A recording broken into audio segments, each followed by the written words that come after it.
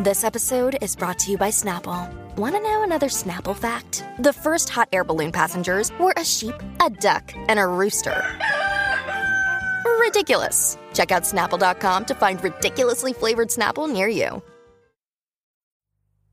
The Haunter of the Dark by H.P. Lovecraft. I have seen the dark universe yawning, where the black planets roll without aim, where they roll in their horror unheeded, without knowledge or luster or name. Nemesis. Cautious investigators will hesitate to challenge the common belief that Robert Blake was killed by lightning or by some profound nervous shock derived from an electrical discharge. It is true that the window he faced was unbroken, but nature has shown herself capable of many freakish performances. The expression on his face may easily have arisen from some obscure muscular source unrelated to anything he saw, while the entries in his diary are clearly the result of a fantastic imagination aroused by certain local superstitions and by certain old matters he had uncovered. As for the anomalous conditions at the deserted church on Federal Hill, the shrewd analyst is not slow in attributing them to some charlatanry, conscious or unconscious, with at least some of which Blake was secretly connected. For after all, the victim was a writer and painter wholly devoted to the field of myth, dream, terror, and superstition, and avid in his quest for scenes and effects of a bizarre, spectral sort. His earlier stay in the city, a visit to a strange old man as deeply given to occult and forbidden lore as he, had ended amidst death and flame, and it must have been some morbid instinct which drew him back from his home in Milwaukee. He may have known of the old stories despite his statements to the contrary in the diary, and his death may have nipped in the bud some stupendous hoax destined to have a literary reflection. Among those, however, who have examined and correlated all this evidence, there remain several who cling to less rational and commonplace theories. They are inclined to take much of Blake's diary at its face value, and point significantly to certain facts, such as the undoubted genuineness of the old church record, the verified existence of the disliked and unorthodox Starry Wisdom sect prior to 1877, the recorded disappearance of an inquisitive reporter named Edwin M. Lillibridge in 1893, and, above all, the look of monstrous, transfiguring fear on the face of the young writer when he died. It was one of these believers who, moved to fanatical extremes, threw into the bay the curiously angled stone and its strangely adorned metal box found in the old church steeple. The black, windowless steeple, and not the tower where Blake's diary said those things originally were. Though widely censured, both officially and unofficially, this man, a reputable physician with a taste for odd folklore, averred that he had rid the earth of something too dangerous to rest upon it. Between these two schools of opinion, the reader must judge for himself. The papers have given the tangible details from a skeptical angle, leaving for others the drawing of the picture as Robert Blake saw it, or thought he saw it, or pretended to see it. Now, studying the diary closely, dispassionately, and at leisure, let us summarize the dark chain of events from the expressed point of view of their chief actor. Young Blake returned to Providence in the winter of 1934 to 1935, taking the upper floor of a venerable dwelling in a grassy court off College Street, on the crest of the great eastward hill near the Brown University campus, and behind the marble John Hay Library. It was a cozy and fascinating place, in a little garden oasis of village-like antiquity where huge, friendly cats sunned themselves atop a convenient shed. The square Georgian house had a monitor roof, classic doorway with fan carving, small paned windows, and all the other earmarks of early 19th century workmanship. Inside were 6-paneled doors, wide floorboards, a curving colonial staircase, white Adam period mantels, and a rear set of rooms 3 steps below the general level. Blake's study, a large southwest chamber, overlooked the front garden on one side, while its west windows, before one of which he had his desk, faced off from the brow of the hill and commanded a splendid view of the lower town's outspread roofs and of the mystical sunsets that flamed behind them. On the far horizon were the open countryside's purple slopes. Against these, some 2 miles away, rose the spectral hump of Federal Hill, bristling with huddled roofs and steeples whose remote outlines wavered mysteriously, taking fantastic forms as the smoke of the city swirled up and enmeshed them. Blake had a curious sense that he was looking upon some unknown, ethereal world which might or might not vanish in dream if ever he tried to seek it out and enter it in person.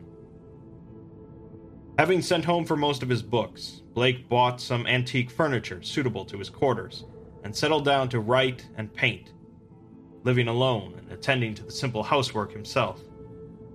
His studio was in a north attic room, where the panes of the monitor roof furnished admirable lighting. During that first winter, he produced 5 of his best-known short stories: The Burrower Beneath, The Stairs in the Crypt, Shagai, In the Vale of Noth, and The Feaster from the Stars, and painted 7 canvases, studies of nameless, unhuman monsters, and profoundly alien, non-terrestrial landscapes. At sunset, he would often sit at his desk and gaze dreamily off at the outspread west, the dark towers of Memorial Hall just below, the Georgian courthouse belfry, the lofty pinnacles of the downtown section, and that shimmering, spire-crowned mound in the distance whose unknown streets and labyrinthine gables so potently provoked his fancy. From his few local acquaintances, he learned that the far-off slope was a vast Italian quarter, though most of the houses were remnants of older Yankee and Irish days. Now and then he would train his field glasses on that spectral, unreachable world beyond the curling smoke, picking out individual roofs and chimneys and steeples, and speculating upon the bizarre and curious mysteries they might house. Even with optical aid, Federal Hill seemed somehow alien, half fabulous, and linked to the unreal, intangible marvels of Blake's own tales and pictures. The feeling would persist long after the hill had faded into the violet, lamp-starred twilight, and the courthouse floodlights and the red industrial trust beacon had blazed up to make the night grotesque. Of all the distant objects on Federal Hill, a certain huge, dark church most fascinated Blake.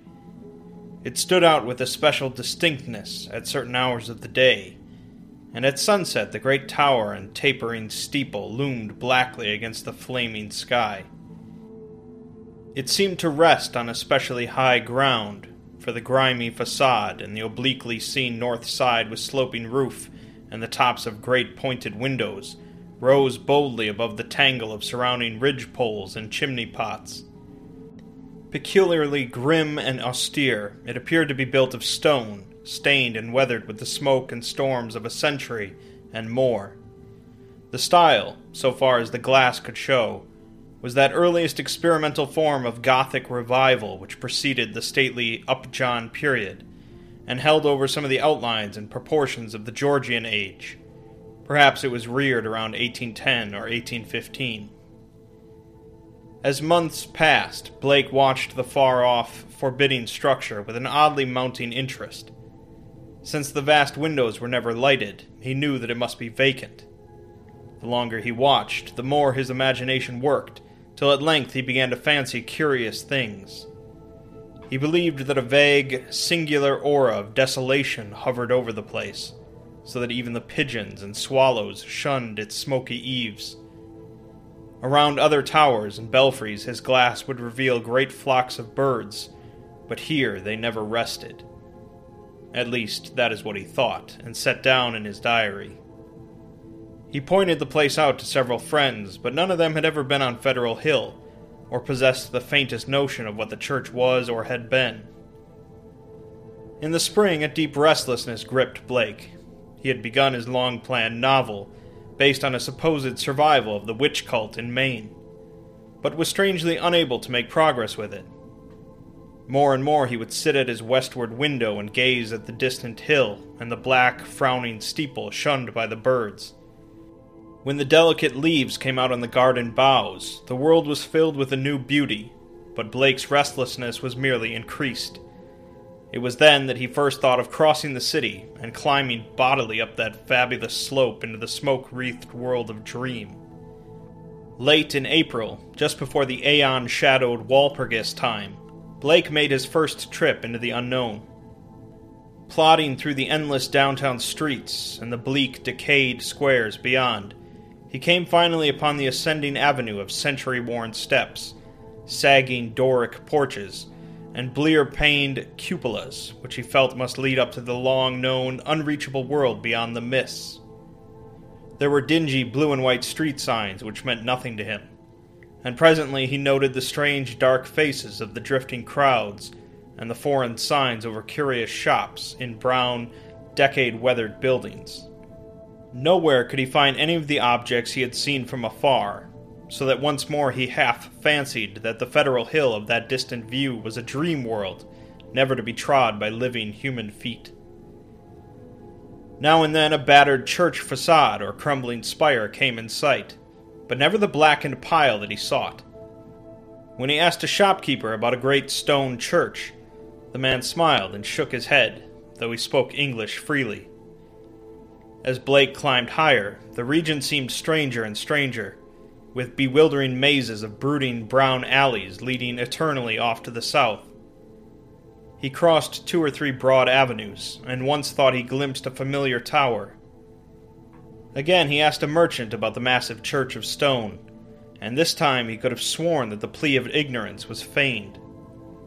The dark man's face had a look of fear which he tried to hide, and Blake saw him make a curious sign with his right hand.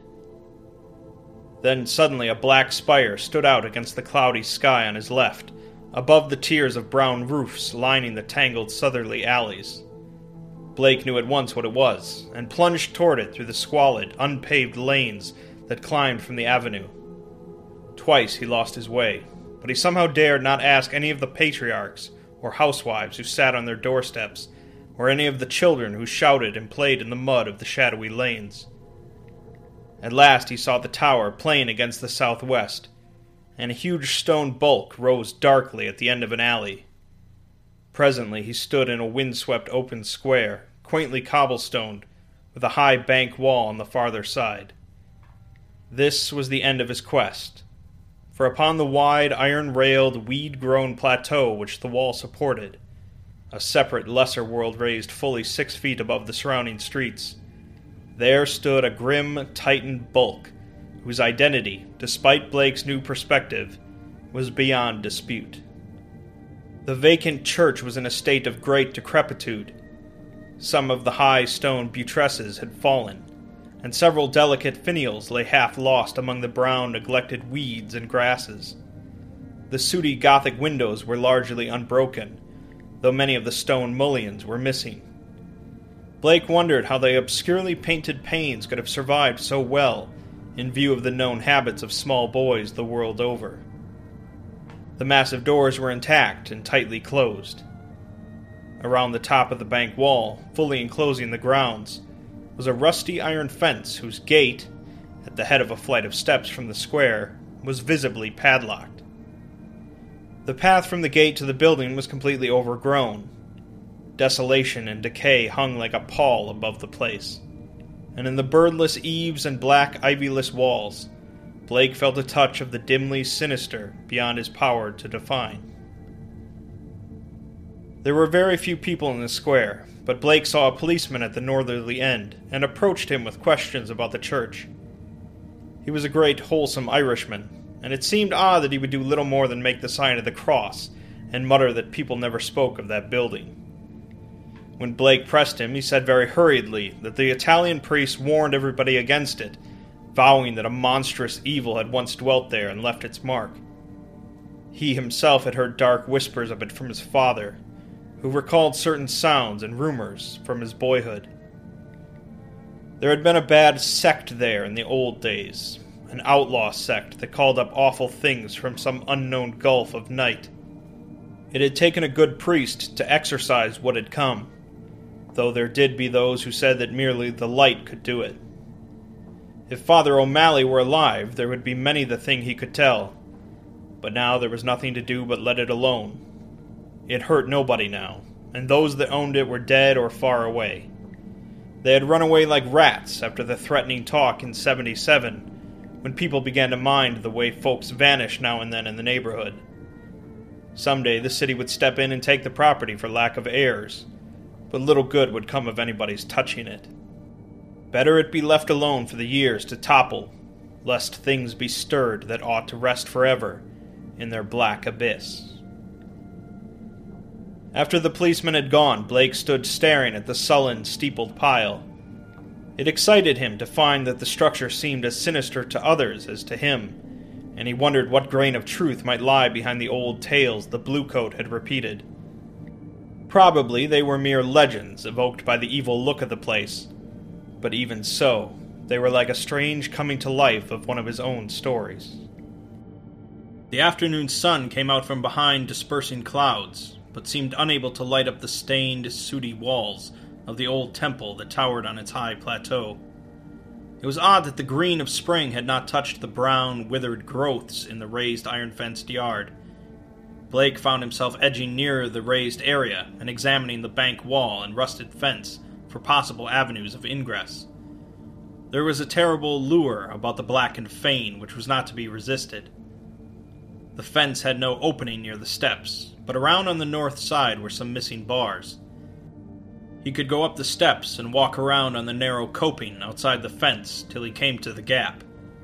If the people feared the place so wildly, he would encounter no interference. He was on the embankment and almost inside the fence before anyone noticed him. Then, looking down, he saw the few people in the square edging away and making the same sign with their right hands that the shopkeeper in the avenue had made. Several windows were slammed down, and a fat woman darted into the street and pulled some small children inside a rickety, unpainted house. The gap in the fence was very easy to pass through, and before long Blake found himself waiting amidst the rotting, tangled growths of the deserted yard. Here and there the worn stump of a headstone told him that there had once been burials in this field, but that, he saw, must have been very long ago. The sheer bulk of the church was oppressive now that he was close to it, but he conquered his mood and approached to try the 3 great doors in the facade. All were securely locked, so he began a circuit of the Cyclopean building in quest of some minor and more penetrable opening. Even then he could not be sure that he wished to enter the haunt of desertion and shadow, yet the pull of its strangeness dragged him on automatically. A yawning and unprotected cellar window in the rear furnished the needed aperture. Peering in, Blake saw a subterranean gulf of cobwebs and dust, faintly litten by the western sun's filtered rays. Debris, old barrels, and ruined boxes and furniture of numerous sorts met his eye, though over everything lay a shroud of dust which softened all sharp outlines. The rusted remains of a hot air furnace showed that the building had been used and kept in shape as late as mid-Victorian times. Acting almost without conscious initiative, Blake crawled through the window and let himself down to the dust-carpeted and debris-strewn concrete floor. The vaulted cellar was a vast one, without partitions, and in a corner far to the right, amid dense shadows, he saw a black archway evidently leading upstairs. He felt a peculiar sense of oppression at being actually within the great spectral building, but kept it in check as he cautiously scouted about, finding a still intact barrel amid the dust, and rolling it over to the open window to provide for his exit. Then, bracing himself, he crossed the wide, cobweb-festooned space toward the arch. Half choked with the omnipresent dust and covered with ghostly gossamer fibers, he reached and began to climb the worn stone steps which rose into the darkness. He had no light, but groped carefully with his hands. After a sharp turn, he felt a closed door ahead, and a little fumbling revealed its ancient latch. It opened inward, and beyond it he saw a dimly illumined corridor lined with worm-eaten paneling. Once on the ground floor, Blake began exploring in a rapid fashion. All the inner doors were unlocked, so that he freely passed from room to room. The colossal nave was an almost eldritch place with its drifts and mountains of dust over box pews, altar, hourglass pulpit, and sounding board, and its titanic ropes of cobweb stretching among the pointed arches of the gallery and entwining the clustered Gothic columns. Over all this hushed desolation played a hideous leaden light as the declining afternoon sun sent its rays through the strange, half-blackened panes of the great apsidal windows. The paintings on those windows were so obscured by soot that Blake could scarcely decipher what they had represented, but from the little he could make out, he did not like them. The designs were largely conventional, and his knowledge of obscure symbolism told him much concerning some of the ancient patterns. The few saints depicted bore expressions distinctly open to criticism, while one of the windows seemed to show merely a dark space, with spirals of curious luminosity scattered about in it. Turning away from the windows, Blake noticed that the cobwebbed cross above the altar was not of the ordinary kind, but resembled the primordial Ankh, or crux ansata of shadowy Egypt. In a rear vestry room beside the apse, Blake found a rotting desk and ceiling-high shelves of mildewed, disintegrating books. Here, for the first time, he received a positive shock of objective horror, for the titles of those books told him much. They were the black, forbidden things which most sane people have never even heard of, or have heard of only in furtive, timorous whispers. The banned and dreaded repositories of equivocal secrets and immemorial formula which have trickled down the stream of time from the days of man's youth and the dim, fabulous days before man was.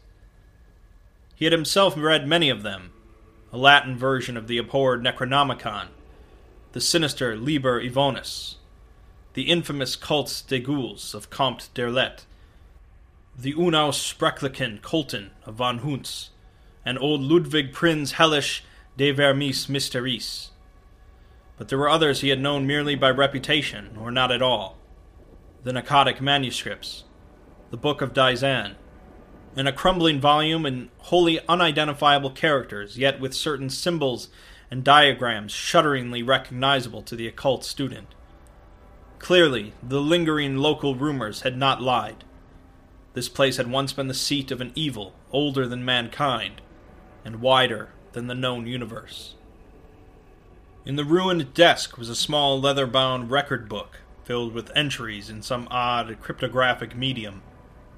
The manuscript writing consisted of the common traditional symbols used today in astronomy and anciently in alchemy, astrology, and other dubious arts. The devices of the sun, moon, planets, aspects, and zodiological signs, here massed in solid pages of text, with divisions and paragraphing suggesting that each symbol answered to some alphabetical letter. In the hope of later solving the cryptogram, Blake bore off this volume in his coat pocket. Many of the great tomes on the shelves fascinated him unutterably, and he felt tempted to borrow them at some later time. He wondered how they could have remained undisturbed so long. Was he the first to conquer the clutching, pervasive fear which had for nearly 60 years protected this deserted place from visitors? Having now thoroughly explored the ground floor, Blake plowed again through the dust of the spectral nave to the front vestibule, where he had seen a door and staircase presumably leading up to the blackened tower and steeple, objects so long familiar to him at a distance. The ascent was a choking experience, for dust lay thick, while the spiders had done their worst in this constricted place. The staircase was a spiral with high, narrow wooden treads, and now and then Blake passed a clouded window looking dizzily out over the city.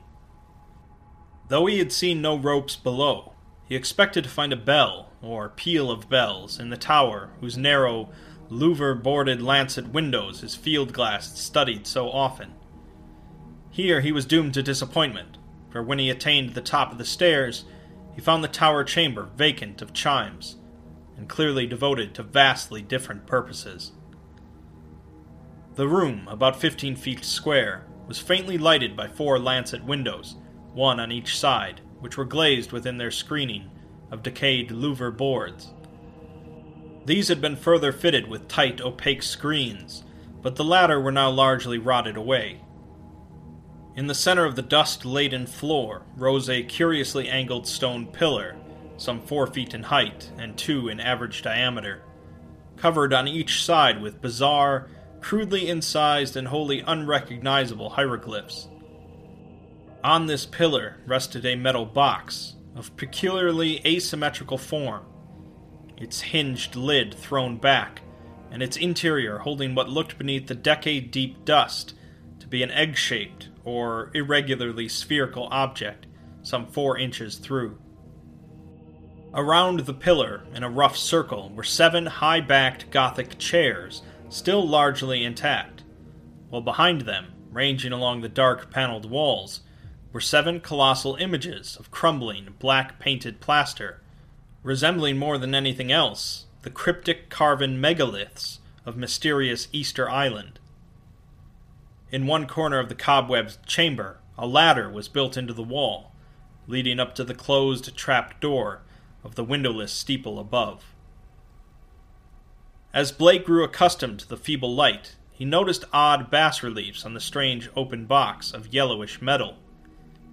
Approaching, he tried to clear the dust away with his hands and handkerchief, and saw that the figurines were of a monstrous and utterly alien kind, depicting entities which, though seemingly alive, resembled no known life form ever evolved on this planet. The 4-inch seeming sphere turned out to be a nearly black, red striated polyhedron with many irregular flat surfaces, either a very remarkable crystal of some sort, or an artificial object of carved and highly polished mineral matter.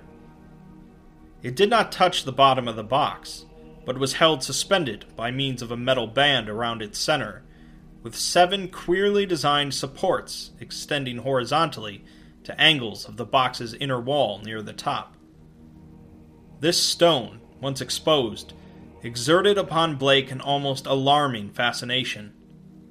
He could scarcely tear his eyes from it, and as he looked at its glistening surfaces, he almost fancied it was transparent, with half-formed worlds of wonder within. Into his mind floated pictures of alien orbs with great stone towers, and other orbs with Titan mountains and no mark of life, and still remoter spaces where only a stirring in vague blacknesses told of the presence of consciousness and will. When he did look away, it was to notice a somewhat singular mound of dust in the far corner, near the ladder to the steeple. Just why it took his attention he could not tell, but something in its contours carried a message to his unconscious mind. Plowing toward it, and brushing aside the hanging cobwebs as he went, he began to discern something grim about it. Hand and handkerchief soon revealed the truth, and Blake gasped with a baffling mixture of emotions. It was a human skeleton, and it must have been there for a very long time. The clothing was in shreds, but some button and fragments of cloth bespoke a man's gray suit. There were other bits of evidence: shoes, metal clasps, huge buttons for round cuffs, a stick pin of bygone pattern, a reporter's badge with the name of the old Providence Telegram, and a crumbling leather pocketbook. Blake examined the latter with care, finding within it several bills of antiquated issue, a celluloid advertising calendar for 1893, some cards with the name Edwin M. Lillibridge, and a paper covered with penciled memoranda. This paper held much of a puzzling nature, and Blake read it carefully at the dim westward window. Its disjointed text included such phrases as the following: Professor Enoch Bowen, home from Egypt, May 1844. Buys old Free Will Church in July. His archaeological work and studies in occult well known. Dr. Drown of Fourth Baptist warns against starry wisdom in sermon December 29, 1844. Congregation 97 by end of 45. 1846, 3 disappearances. First mention of shining trapezohedron. 7 disappearances, 1848. Stories of blood sacrifice begin. Investigation, 1853, comes to nothing. Stories of sounds. Father O'Malley tells of devil worship with box found in great Egyptian ruins. Says they call up something that can't exist in light. Flees a little light and banished by strong light. Then has to be summoned again. Probably got this from deathbed confession of Francis X. Feeney, who had joined Starry Wisdom in 49. These people say the shining trapezohedron shows them heaven and other worlds, and that the Haunter of the Dark tells them secrets in some way. Story of Orrin B. Eddy, 1857. They call it up by gazing at the crystal and have a secret language of their own. 200 or more in congregation, 1863. Exclusive of men at front. Irish boys mobbed church in 1869 after Patrick Regan's disappearance. Veiled article in J, March 14, 72, but people don't talk about it. 6 disappearances, 1876. Secret committee calls on Mayor Doyle. Action promised, February 1877. Church closes in April.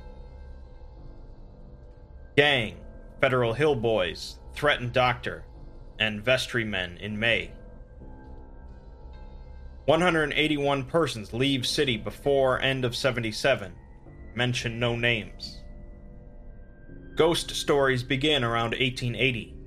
Try to ascertain truth of report that no human being has entered church since 1877. Ask Lanigan for photograph of place taken 1851. Restoring the paper to the pocketbook and placing the latter in his coat, Blake turned to look down at the skeleton in the dust. The implications of the notes were clear, and there could be no doubt but that this man had come to the deserted edifice 42 years before in quest of a newspaper sensation which no one else had been bold enough to attempt. Perhaps no one else had known of his plan, who could tell? But he had never returned to his paper. Had some bravely suppressed fear risen to overcome him and bring on sudden heart failure? Blake stooped over the gleaming bones and noted their peculiar state. Some of them were badly scattered, and a few seemed oddly dissolved at the ends. Others were strangely yellowed, with vague suggestions of charring. This charring extended to some of the fragments of clothing. The skull was in a very peculiar state, stained yellow and with a charred aperture in the top, as if some powerful acid had eaten through the solid bone. What had happened to the skeleton during its 4 decades of silent entombment here, Blake could not imagine. Before he realized it, he was looking at the stone again, and letting its curious influence call up a nebulous pageantry in his mind. He saw processions of robed, hooded figures whose outlines were not human, and looked on endless leagues of desert lined with carved, sky-reaching monoliths. He saw towers and walls and nighted depths under the sea, and vortices of space where wisps of black mist floated before thin shimmerings of cold purple haze. And beyond all else he glimpsed an infinite gulf of darkness, where solid and semi-solid forms were known only by their windy stirrings, and cloudy patterns of force seemed to superimpose order on chaos, and hold forth a key to all the paradoxes and arcana of the worlds we know. Then all at once the spell was broken by an axis of gnawing, indeterminate panic fear. Blake choked and turned away from the stone, conscious of some formless alien presence close to him and watching him with horrible intentness. He felt entangled with something which was not in the stone, but which had looked through it at him. Something which would ceaselessly follow him with a cognition that was not physical sight. Plainly, the place was getting on his nerves, as well it might in view of his gruesome find. The light was waning, too, and since he had no illuminant with him, he knew he would have to be leaving soon. It was then, in the gathering twilight, that he thought he saw a faint trace of luminosity in the crazily angled stone. He had tried to look away from it, but some obscure compulsion drew his eyes back. Was there a subtle phosphorescence of radioactivity about the thing? What was it that the dead man's notes had said concerning a shining trapezohedron? What, anyway, was this abandoned lair of cosmic evil? What had been done here, and what might still be lurking in the bird-shunned shadows? It seemed now as if an elusive touch of fetor had arisen somewhere close by, though its source was not apparent. Blake seized the cover of the long open box and snapped it down. It moved easily on its alien hinges, and closed completely over the unmistakable glowing stone. At the sharp click of that closing, a soft, stirring sound seemed to come from the steeple's eternal blackness overhead, beyond the trap door. Rats, without question, the only living things to reveal their presence in this accursed pile since he had entered it. And yet that stirring in the steeple frightened him horribly, so that he plunged almost wildly down the spiral stairs, across the ghoulish nave, into the vaulted basement, out amidst the gathering dusk of the deserted square, and down through the teeming, fear-haunted alleys and avenues of Federal Hill toward the sane central streets and the home-like brick sidewalks of the college district. During the days which followed, Blake told no one of his expedition. Instead, he read much in certain books, examined long years of newspaper files downtown, and worked feverishly at the cryptogram in that leather volume from the cobwebbed vestry room.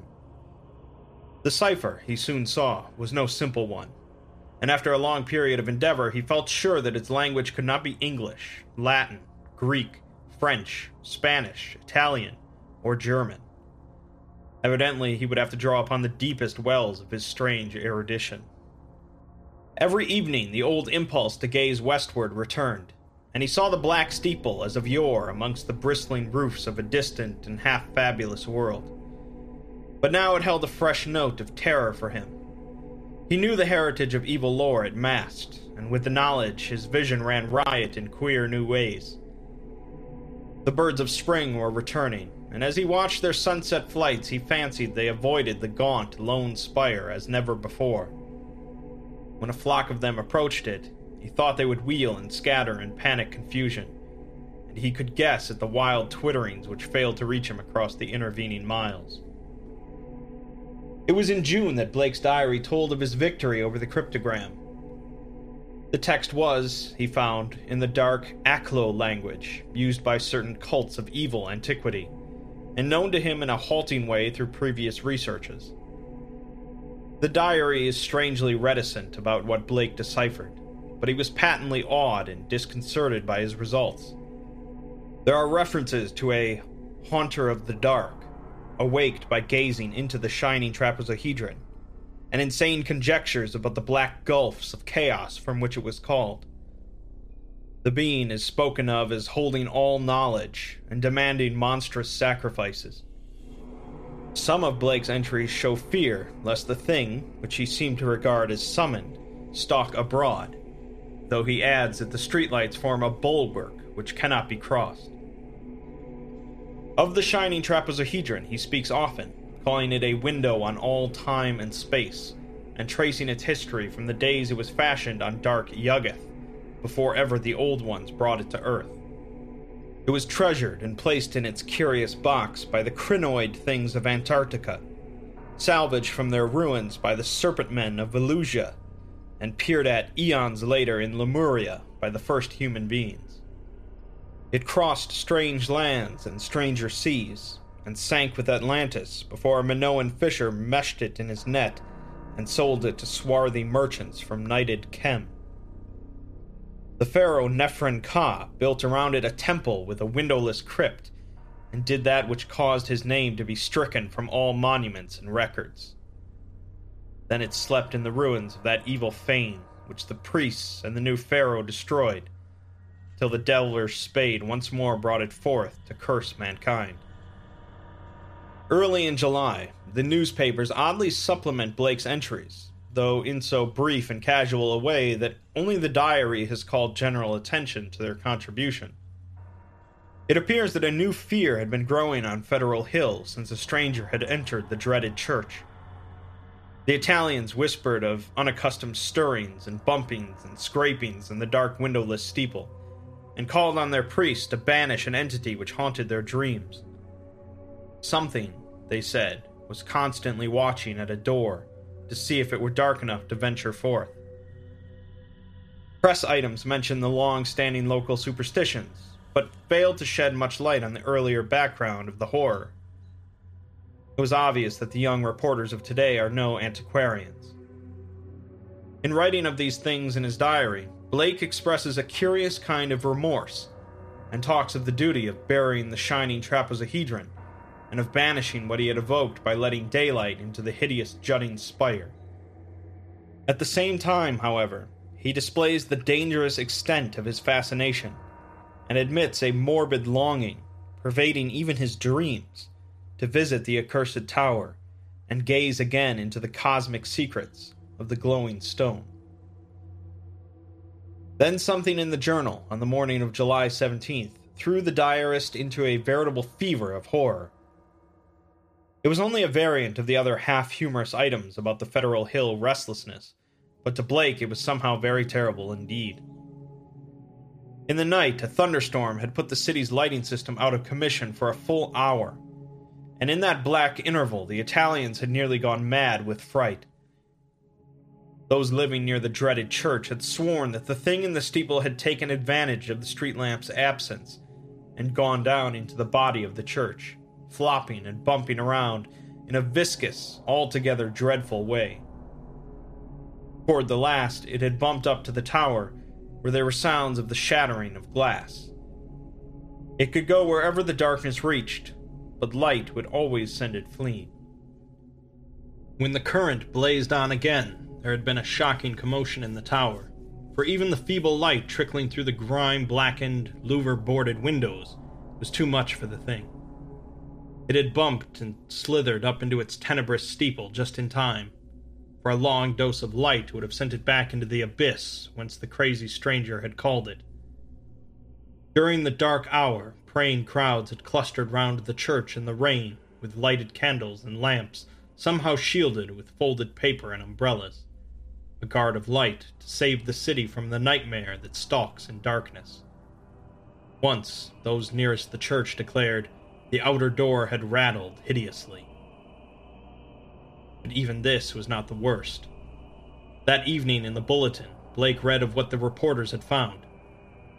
Aroused at last to the whimsical news value of the scare, a pair of them had defied the frantic crowds of Italians and crawled into the church through the cellar window after trying the doors in vain.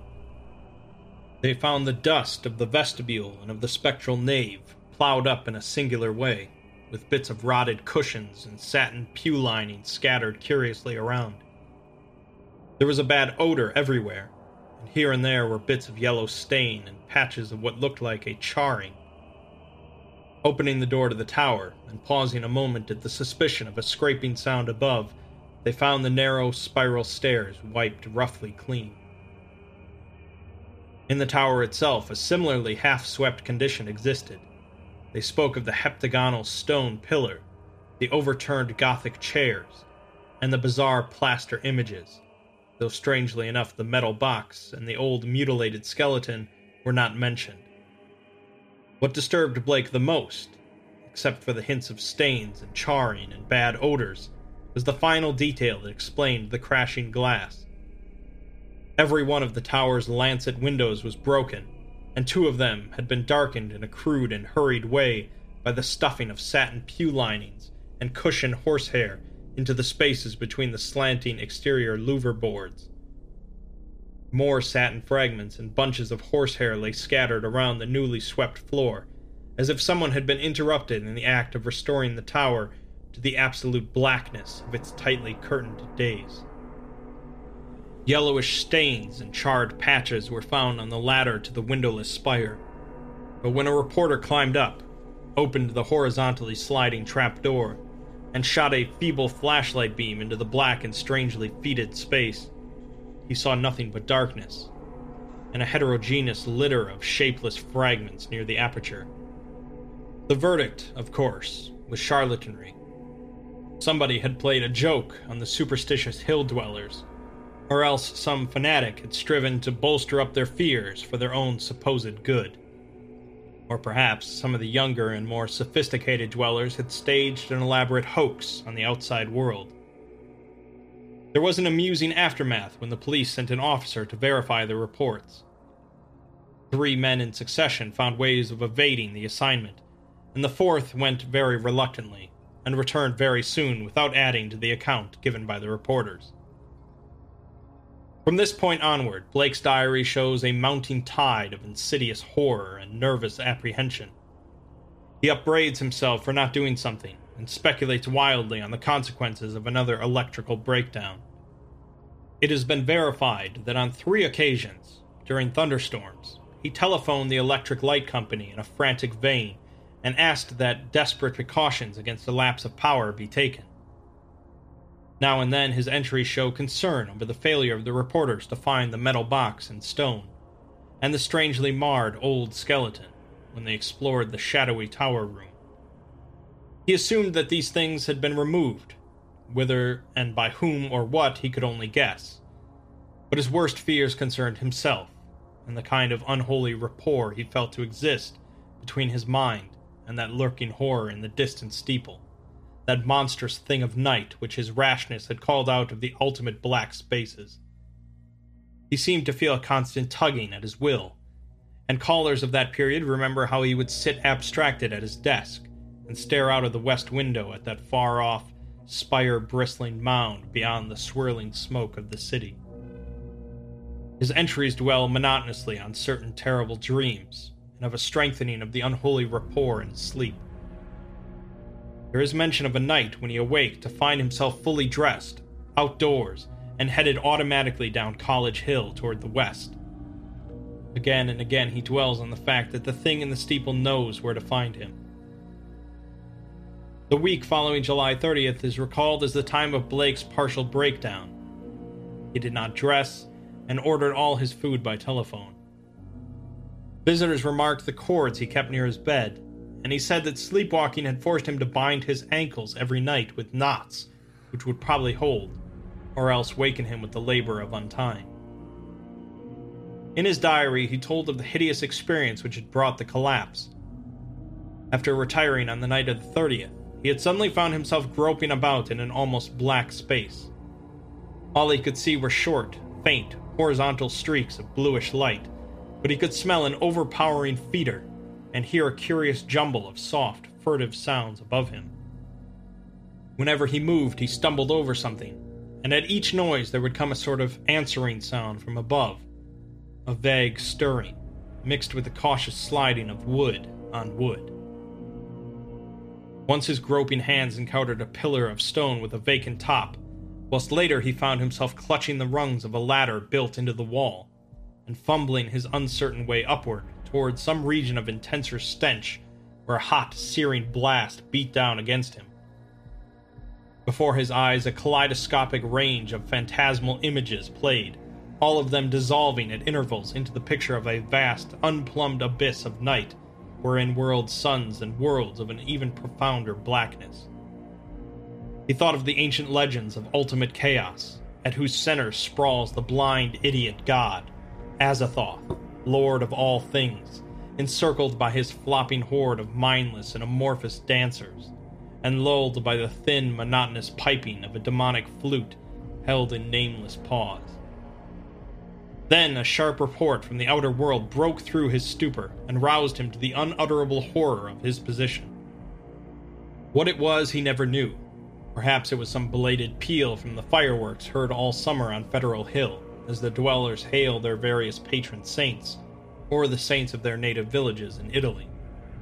In any event, he shrieked aloud, dropped frantically from the ladder, and stumbled blindly across the obstructed floor of the almost lightless chamber that encompassed him. He knew instantly where he was, and plunged recklessly down the narrow spiral staircase, tripping and bruising himself at every turn. There was a nightmare flight through a vast cobwebbed nave, whose ghostly arches reached up to realms of leering shadow, a sightless scramble through a littered basement, a climb to regions of air and streetlights outside, and a mad racing down a spectral hill of gibbering gables, across a grim, silent city of tall black towers, and up the steep eastward precipice to his own ancient door. On regaining consciousness in the morning, he found himself lying on his study floor, fully dressed. dirt and cobwebs covered him, and every inch of his body seemed sore and bruised. When he faced the mirror, he saw that his hair was badly scorched, while a trace of strange, evil odor seemed to cling to his outer clothing. It was then that his nerves broke down. Thereafter, lounging exhaustedly about in a dressing gown, he did little but stare from his west window, shiver at the threat of thunder, and make wild entries in his diary. The great storm broke just before midnight on August 8th. Lightning struck repeatedly in all parts of the city, and 2 remarkable fireballs were reported. The rain was torrential, while a constant fusillade of thunder brought sleeplessness to thousands. Blake was utterly frantic in his fear for the lighting system, and tried to telephone the company around 1 a.m., though by that time service had been temporarily cut off in the interest of safety. He recorded everything in his diary, the large, nervous, and often undecipherable hieroglyphs telling their own story of growing frenzy and despair, and of entries scrawled blindly in the dark. He had to keep the house dark in order to see out the window, and it appears that most of his time was spent at his desk, peering anxiously through the rain across the glistening miles of downtown roofs at the constellation of distant lights marking Federal Hill. Now and then he would fumblingly make an entry in his diary, so that detached phrases such as, "The lights must not go," "It knows where I am," "I must destroy it," and "It is calling to me, but perhaps it means no injury this time," are found scattered down 2 of the pages. Then the lights went out all over the city. It happened at 2:12 a.m., according to Powerhouse records, but Blake's diary gives no indication of the time. The entry is merely, "Lights out. God help me." On Federal Hill there were watchers as anxious as he, and rain-soaked knots of men paraded the square and alleys around the evil church with umbrella-shaded candles, electric flashlights, oil lanterns, crucifixes, and obscure charms of the many sorts common to southern Italy. They blessed each flash of lightning and made cryptical signs of fear with their right hands when a turn in the storm caused the flashes to lessen and finally to cease altogether. A rising wind blew out most of the candles, so that the scene grew threateningly dark.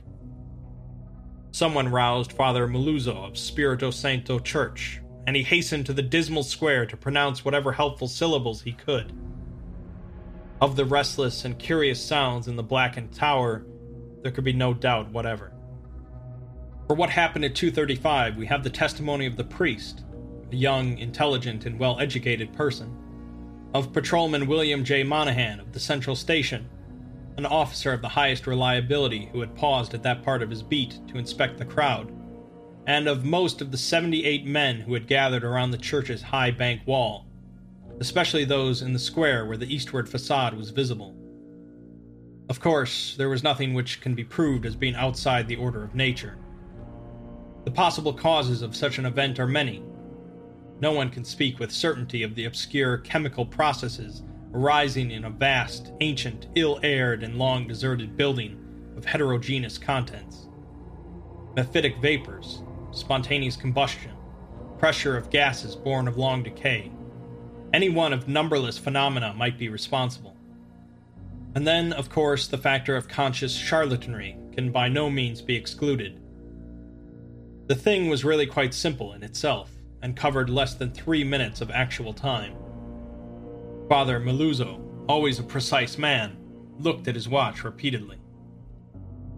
It started with a definite swelling of the dull, fumbling sounds inside the black tower. There had for some time been a vague exhalation of strange, evil odors from the church, and this had now become emphatic and offensive. Then at last there was a sound of splintering wood, and a large, heavy object crashed down in the yard beneath the frowning easterly facade. The tower was invisible, now that the candles would not burn, but as the object neared the ground, the people knew that it was the smoke-grimed louver boarding of that tower's east window. Immediately afterward, an utterly unbearable fetor welled forth from the unseen heights, choking and sickening the trembling watchers, and almost prostrating those in the square. At the same time, the air trembled with the vibration as of flapping wings, and a sudden east-blowing wind, more violent than any previous blast, snatched off the hats and wrenched the dripping umbrellas of the crowd. Nothing definite could be seen in the candleless night, though some upward-looking spectators thought they glimpsed a great spreading blur of denser blackness against the inky sky, something like a formless cloud of smoke that shot with meteor-like speed toward the east. That was all. The watchers were half numbed with fright, awe, and discomfort, and scarcely knew what to do, or whether to do anything at all. Not knowing what had happened, they did not relax their vigil, and a moment later they sent up a prayer as a sharp flash of belated lightning, followed by an ear-splitting crash of sound, rent the flooded heavens. Half an hour later, the rain stopped, and in 15 minutes more the streetlights sprang on again, sending the weary, bedraggled watchers relievingly back to their homes. The next day's papers gave these matters minor mention in connection with the general storm reports. It seems that the great lightning flash and deafening explosion which followed the Federal Hill occurrence were even more tremendous further east, where a burst of the singular fetor was likewise noticed. The phenomenon was most marked over College Hill, where the crash awaked all the sleeping inhabitants and led to a bewildered round of speculations. Of those who were already awake, only a few saw the anomalous blaze of light near the top of the hill, or noticed the inexplicable upward rush of air which almost stripped the leaves from the trees and blasted the plants in the gardens. It was agreed that the lone, sudden lightning bolt must have struck somewhere in this neighborhood, though no trace of its striking could afterward be found. A youth in the Tau Omega fraternity house thought he saw a grotesque and hideous mass of smoke in the air just as the preliminary flash burst, but his observation has not been verified. All of the few observers, however, agree as to the violent gust from the west and the flood of intolerable stench which preceded the belated stroke, whilst evidence concerning the momentary burned odor after the stroke is equally general. These points were discussed very carefully because of their probable connection with the death of Robert Blake. Students in the Psi Delta house, whose upper rear windows looked into Blake's study, noticed the blurred white face at the westward window on the morning of the 9th, and wondered what was wrong with the expression. When they saw the same face in the same position that evening, they felt worried, and watched for the lights to come up in his apartment. Later, they rang the bell of the darkened flat, and finally had a policeman force the door. The rigid body sat bolt upright at the desk by the window, and when the intruders saw the glassy, bulging eyes, and the marks of stark, convulsive fright on the twisted features, they turned away in sickened dismay. Shortly afterward, the coroner's physician made an examination, and, despite the unbroken window, reported electrical shock, or nervous tension induced by electrical discharge, as the cause of death. The hideous expression he ignored altogether, deeming it a not improbable result of the profound shock as experienced by a person of such abnormal imagination and unbalanced emotions. He deduced these latter qualities from the books, paintings, and manuscripts found in the apartment, and from the blindly scrawled entries in the diary on the desk. Blake had prolonged his frenzied jottings to the last, and the broken pointed pencil was found clutched in his spasmodically contracted right hand. The entries after the failure of the lights were highly disjointed, and legible only in part. From them, certain investigators have drawn conclusions differing greatly from the materialistic official verdict, but such speculations have little chance for belief among the conservative. The case of these imaginative theorists has not been helped by the action of superstitious Dr. Dexter, who threw the curious box and angled stone, an object certainly self-luminous as seen in the black windowless steeple where it was found, into the deepest channel of Narragansett Bay. Excessive imagination and neurotic unbalance on Blake's part, aggravated by knowledge of the evil bygone cult whose startling traces he had uncovered, form the dominant interpretation given those final frenzied jottings. These are the entries, or all that can be made of them. Lights still out, Must be 5 minutes now. Everything depends on lightning. Yadith grant it will keep up. Some influence seems beating through it. Rain and thunder and wind deafen. The thing is taking hold of my mind. Trouble with memory. I see things I never knew before. Other worlds and other galaxies. Dark. The lightning seems dark, and the darkness seems light. It cannot be the real hill and church that I see in the pitch darkness. Must be retinal impression left by flashes. Heaven grant the Italians are out with their candles if the lightning stops. What am I afraid of? Is it not an avatar of Nyarlathotep, who in antique and shadowy Kem even took the form of man? I remember Yuggoth, and more distant Shagai, and the ultimate void of the black planets. The long winging flight through the void cannot cross the universe of light, recreated by the thoughts caught in the shining trapezohedron. Send it through the horrible abysses of radiance. My name is Blake, Robert Harrison Blake of 620 East Knapp Street, Milwaukee, Wisconsin. I am on this planet. Azathoth, have mercy. The lightning no longer flashes. Horrible. I can see everything with a monstrous sense that is not sight. Light is dark, and dark is light. Those people on the hill. Guard. Candles and charms. They're priests. Sense of distance gone. Far is near, and near is far. No light. No glass. See that steeple. That tower. Window. Can hear. Roderick Usher. Am mad, or going mad. The thing is stirring and fumbling in the tower. I am it, and it is I. I want to get out. Must get out and unify the forces. It knows where I am. I am Robert Blake, but I see the tower in the dark. There is a monstrous odor. Senses transfigured. Boarding at the tower window, cracking and giving way. Ia. Ngai. Ig. I see it. Coming here. Hell wind. Titan blur. Black wings. Yog-Sothoth save me. The three-lobed burning eye.